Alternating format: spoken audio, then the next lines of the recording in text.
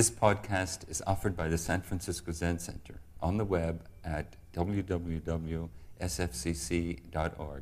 Our public programs are made possible by donations from people like you. Good morning, everyone. Good morning. And you all are welcome to wave also if you can't hear me. My voice tends to be quiet, so you can't hear me. Yeah. For anybody who needs one, there are hearing assistance devices in the lobby here, and they are working right now. All right. If we get too many waves, you might try the headset. So here we are in the heart, the sort of the center of our intensive. This is the place where things break down and the place where things break through. And in this last stretch of time, since last time in the first week, we have been studying the poem, the Shin Shin Ming, for those of you who haven't been following with us till now. And in the first week, we were really looking at the phenomena of how it is that we prefer, how it is that we suffer based on the fire hose of sensory experience coming in all the time, some of which we like, some of which we don't like, some of which we experience as pleasant, some of which we experience as unpleasant, and which I think I see a mic coming at me, which we grasp and push away. I don't think this will work for the whole Buddha Hall, but it will make it the hearing assistance devices work. Okay. Can you hear me in the headset? Not yet. Can you hear? Yeah.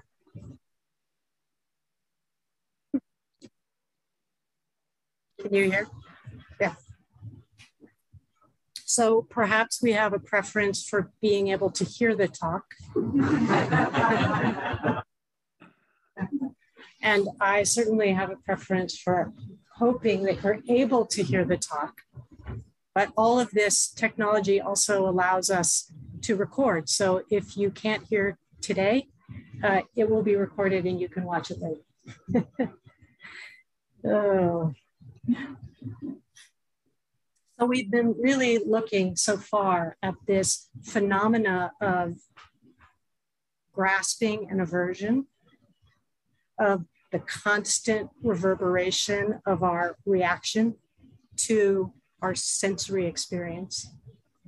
And this week, so those of us who are in the intensive, I've divided the poem into 3 parts, completely arbitrarily. And so we've completed the first part, and this next week we'll be moving into part 2. And in this second section of the poem, we'll be looking at how it is that the binary mind creates dualism, creates self and other, me and you, us and them, and how our thinking mind and our language causes us to feel this pain of separation from our experience. And the opening lines of this second part of the poem begin to point us in this direction. Sung San says, although all dualities come from the one, do not be attached even to this one.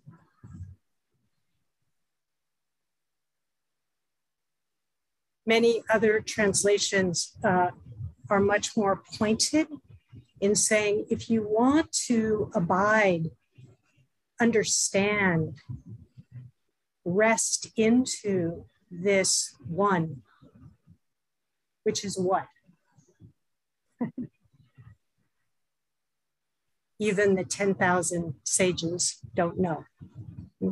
I can't say what it is. I can only speak and point in the hopes that we experience something that's always and already here. And we begin to understand the confusion, the delusion, the clutching and rejecting that causes us to become separated, to lose contact with our Buddha nature, our true nature. So some of the translations, actually most of them, speak more about don't reject, don't despise the many, the arising of objects, because everything comes from one. Everything. Me and you, and the zafus and the windows, and the sound of the fountain, and the light coming through the window. All of this is a manifestation, an expression, actually a celebration of one thing, which is not a thing.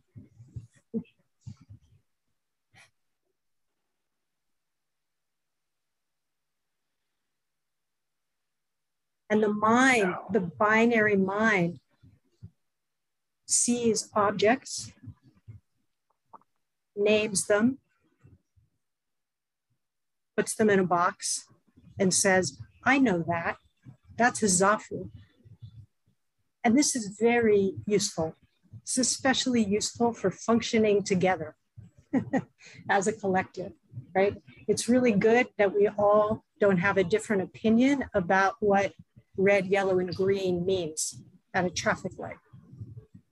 It's really good that we have a sense of not walking out of the hall and putting on someone else's shoes. So there's a usefulness in these distinctions.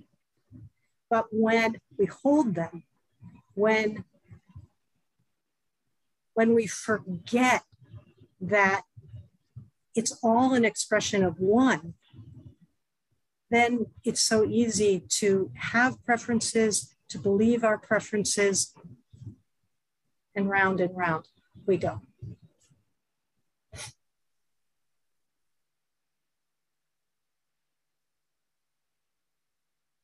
As I was preparing this talk, I kept having this phrase. I don't actually know where it comes from, but I've heard it described as a Zen phrase, which kind of sums this up. It says, in all the world, regardless of the shape, the color, the texture, large and small, dark and light, tall and short, whatever varieties of expression are being expressed, in all the world, there is no place to spit. Gives you a feeling for what's being pointed to. Or, as the late, great Allen Ginsberg, I date myself, says, holy, holy, holy. All ground is hallowed ground. All beings, all animate and what we call inanimate objects are worthy of our full respect, our full attention, our full care, our full love.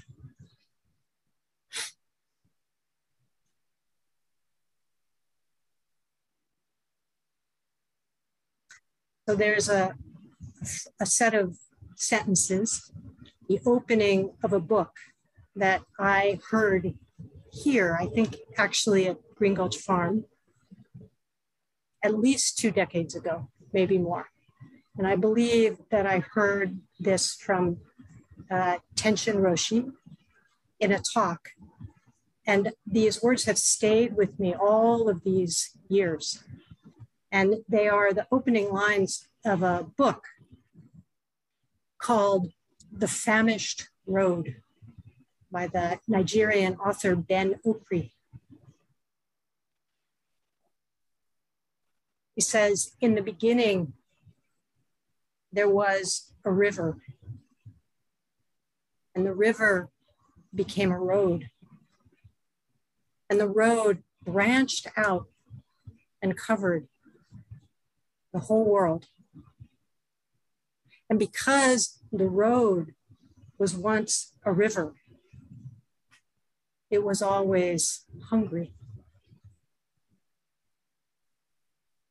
So we have a mind that takes this fluid aliveness of our life and freeze frames, chops and dices and boxes, and says, this or that or me or you. And again, we don't want to be aversive even toward that capacity. It's useful. But when we forget the river, we are hungry. It's good to have roads, but if we're always trying to get somewhere, we forget that no matter where we go, what we're looking for is here. Yeah.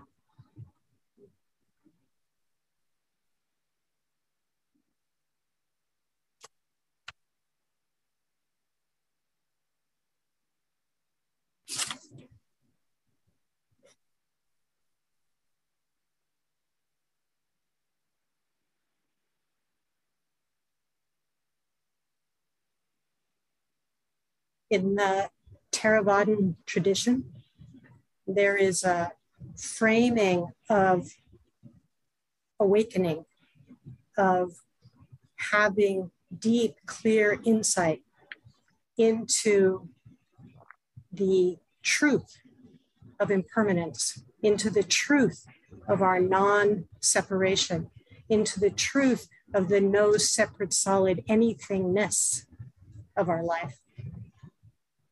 And the phrase that's used is called stream entry.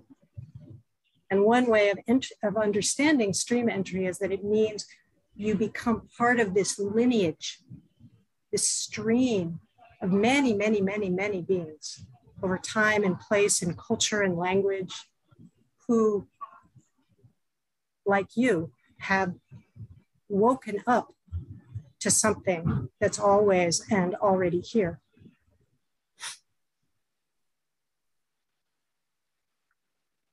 And I always think I borrow this a bit from Dogen, who rephrased in the Parinibbana Sutra, not all beings have Buddha nature, but all beings are Buddha nature. And I think of stream entry or entering the stream really as we become the stream. We reclaim our true river nature. We reclaim the aliveness that gets freeze-framed out when we only believe the binary, dualistic mind. And this river nature that's just waiting here for me, for you, for all of us to say, oh, hello. It feeds us. It helps relinquish, calm our hunger. It allows us to rest where we are instead of imagining that we always have to get someplace else.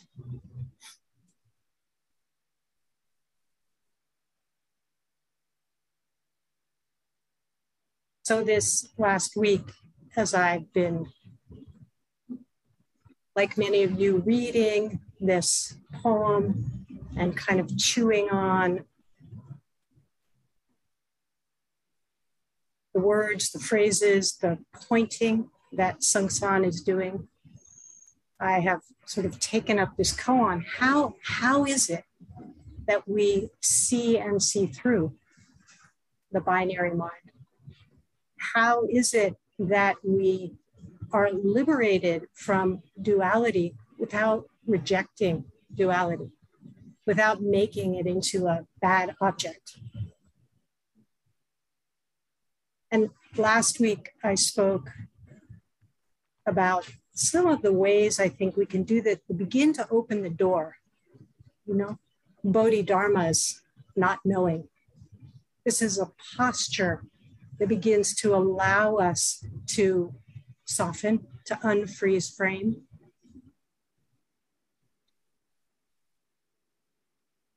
Akuan's, is that so?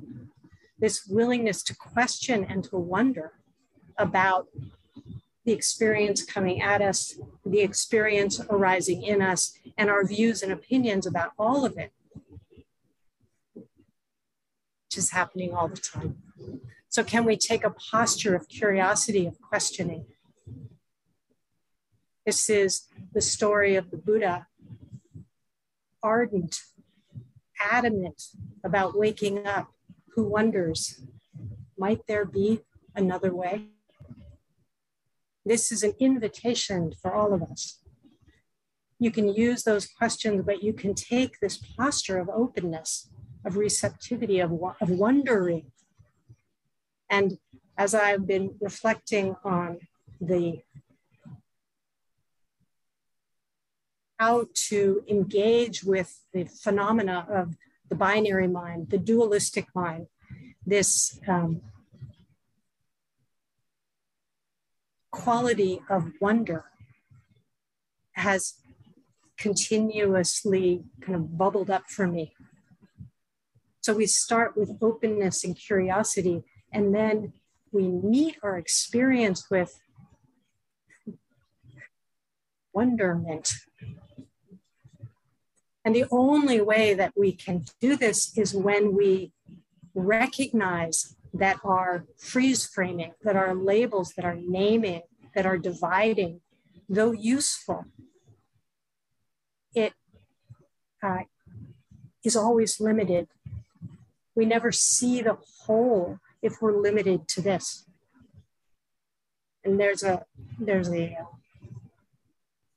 image that I've used for many, many years of us. And it comes also from a Zen story, and I looked it up this time. It turns out that this image comes from a Dharma sibling of Sangsan, someone who was also a Dharma heir of Huike or Eka.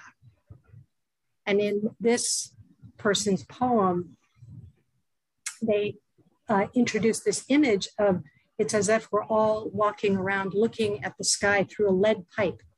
I often say we're looking at the sky through a straw. And the point in this is to recognize that while what we see may be true, it's not the whole sky.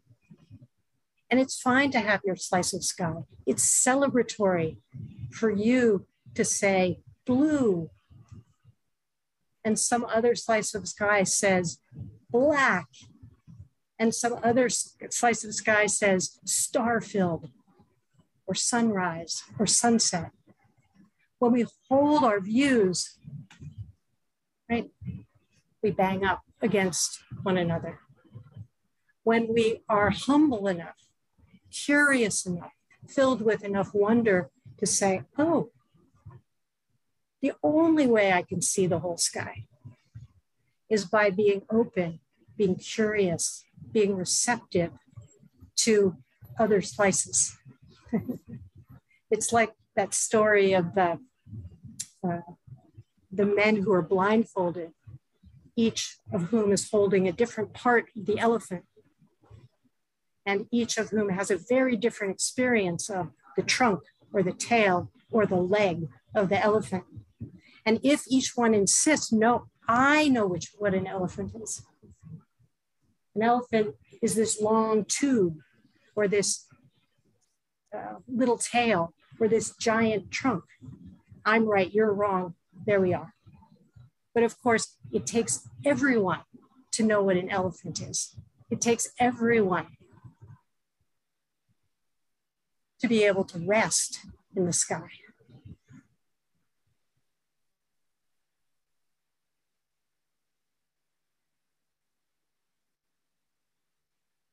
Dogen, Zenji.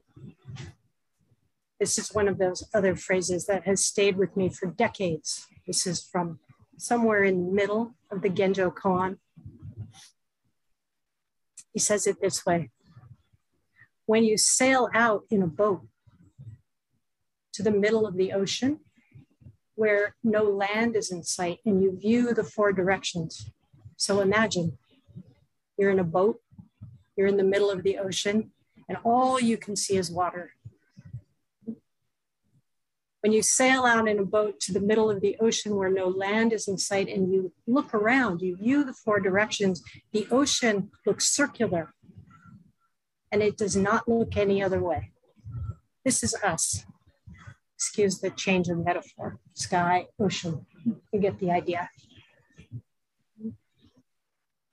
It looks like this, but Dogen says, the ocean is neither round nor square. Its features are infinite. This is an invitation. Its features are infinite in variety. It is like a palace. It is like a jewel. It only looks circular as far as your eye of practice can see at this time. And my favorite line in closing, he says, all things are like this. So this is a practice of remembering that whatever we see is just the surface. Maybe some of you, like me, have had the experience of looking out across the ocean. It looks one way. But if you look down into the water, and it happens to be sunny and you have some goggles, whole worlds are there. So again, this is invitation for us. We aren't being slapped on the wrist for only seeing our circle of sky. We're being invited to open.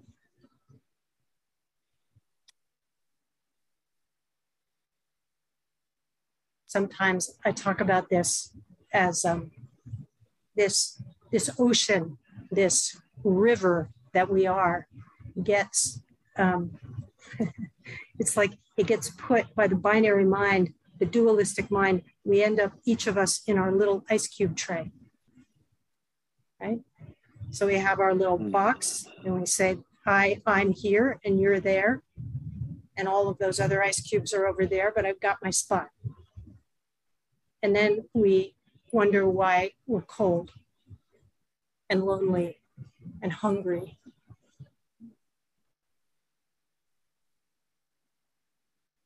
And just like the image of the ocean or the sky, this image of the ice cubes, it's pointing us toward the direction. The direction of a practice is we soften and open, we melt. And the mind of great faith is the great faith that allows us enough confidence that if we let go of our precious views and opinions and ideas and I, me, mining, that not only will there be something there to hold us, but that something is like a palace. It's like a jewel.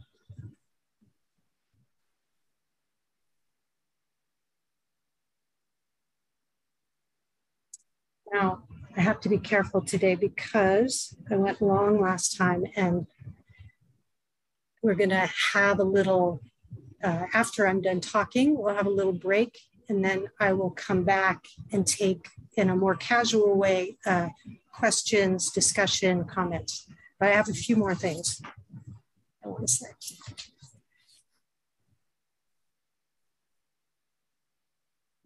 So, one of the ways that I'm suggesting that we begin to melt this belief in separateness, this belief in duality, is through wonder. And I've learned a lot about this from a woman named Robin Wall Kimmerer. some of you may know, is the author of a book called Braiding Sweetgrass. And she's someone who carries a dual lineage. She's a botanist and a professor, scientist, and she's also a member of the Potawatomi Nation. So she carries this lineage of indigenous wisdom.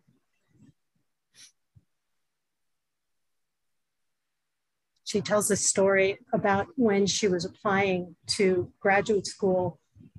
She was asked why she wanted to be a botanist, and she said, I wanted to understand why it is that goldenrod and aster, two different flowers, one purple, one yellow, why it is they look so beautiful together.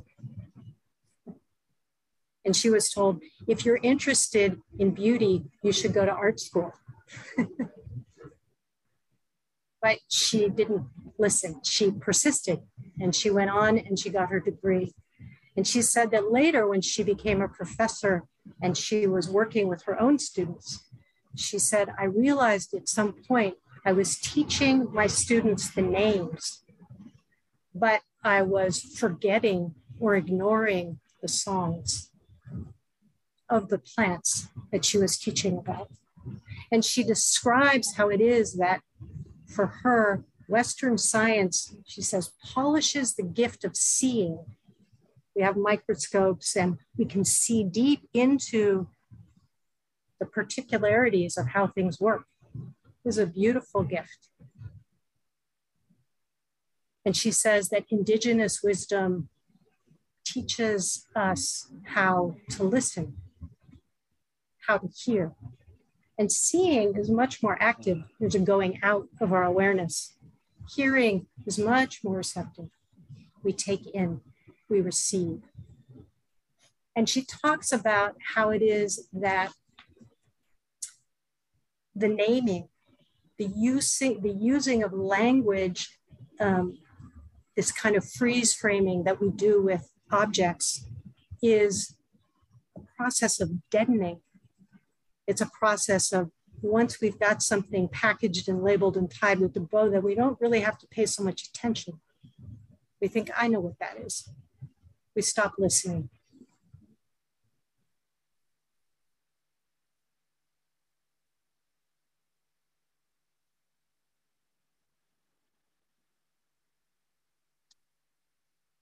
And so she proposes that we consider shifting our language, that rather than calling the things of the natural world it, that we re-imbue what we think of as objects.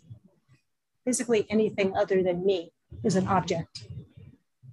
But certainly we think of what we call non-animate objects. This is an object. And we take that objectification, of course, and we place it on living beings as well, sentient beings. So she proposes that we borrow from her native language and we, instead of calling things it, that we call them kin. Comes from the language of that's used as ki, K-I, and the plural of a thing, which is alive, a ki is kin. It's so beautiful. How would it be if we related to everything as kin? Because it is. Because everything is made of one thing. And when we remember that, when we remember the truth of this deep connectedness, then in all the world, there's no place to spare.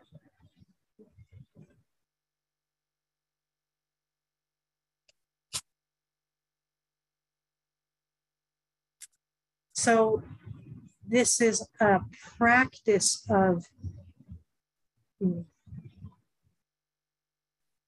wonderment, of inviting ourselves out of our familiar, safe sky circle, ocean circle, I, me, mine circle, us, them, they circle. It invites us to soften those lines.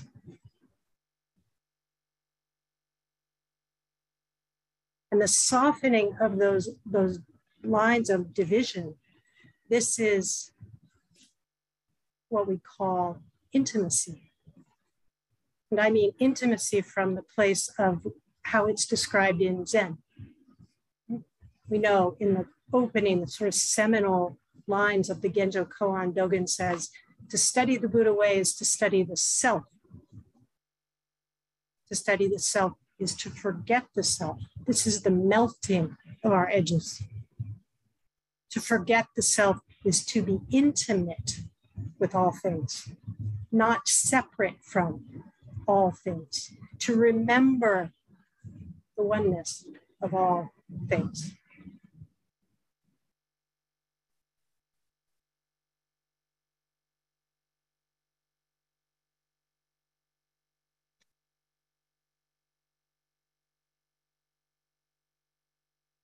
When those lines soften, melt, begin to fade, when we don't hold them so tightly, our life becomes more fluid,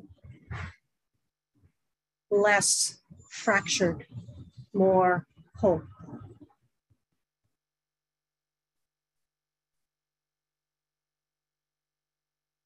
And I've been watching in my own practice this week, practicing with this, that if you pay very close attention, if you are in fact intimate with your direct experience, not so much your thinky experience, which is fine, it can be there. But if you pay direct attention to what's happening, where are the lines? Where is it that an inhale begins and an inhale ends and an exhale begins? We draw these lines in our experience for usefulness. But when we really start to notice, we see, when is it that day, that light turns into night? Is there a moment? Our life is fluid. It is alive.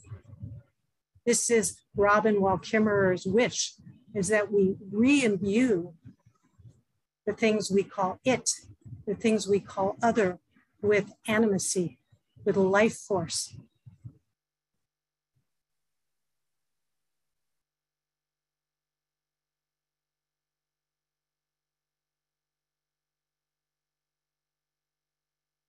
So in order to make sure that we have time for questions, I will close in just a moment and leave you with the closing lines from Suzuki Roshi in Zen Mind, Beginner's Mind. And amazing, he speaks directly to this in this evocative, poetic way, which is how we find that sense of wonder, which is how we remember the truth of this intimacy, of this deep connectedness that is at the heart of our vow. He says, we must have a beginner's mind, free from possessing anything. We must have a beginner's mind, free from possessing anything. A mind that knows everything is in flowing change. This is the mind that remembers the truth of our river nature. We must have a beginner's mind, free from possessing anything. A mind that knows everything is in flowing change. Nothing exists but momentarily in its present form and color. One thing flows into another and cannot be grasped. Before the rain stops, we hear a bird. Even under the snow, we see snowdrops and some new growth. In the East, I saw rhubarb already. In Japan, we eat in the spring. In Japan, in the spring, we eat cucumbers.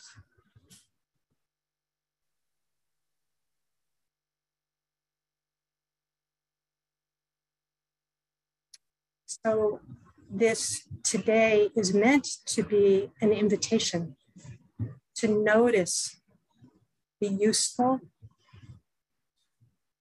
making of distinctions, the drawing of lines, the naming and labeling that we do automatically all the time, but also to remember that there is this sense of wonderment, that there's more. And that when we allow ourselves to enter that doorway of wonder, that we can begin to see for ourselves this quality of intimacy, this quality that what looks like two things can come together as one. Thank you very much for your kind attention.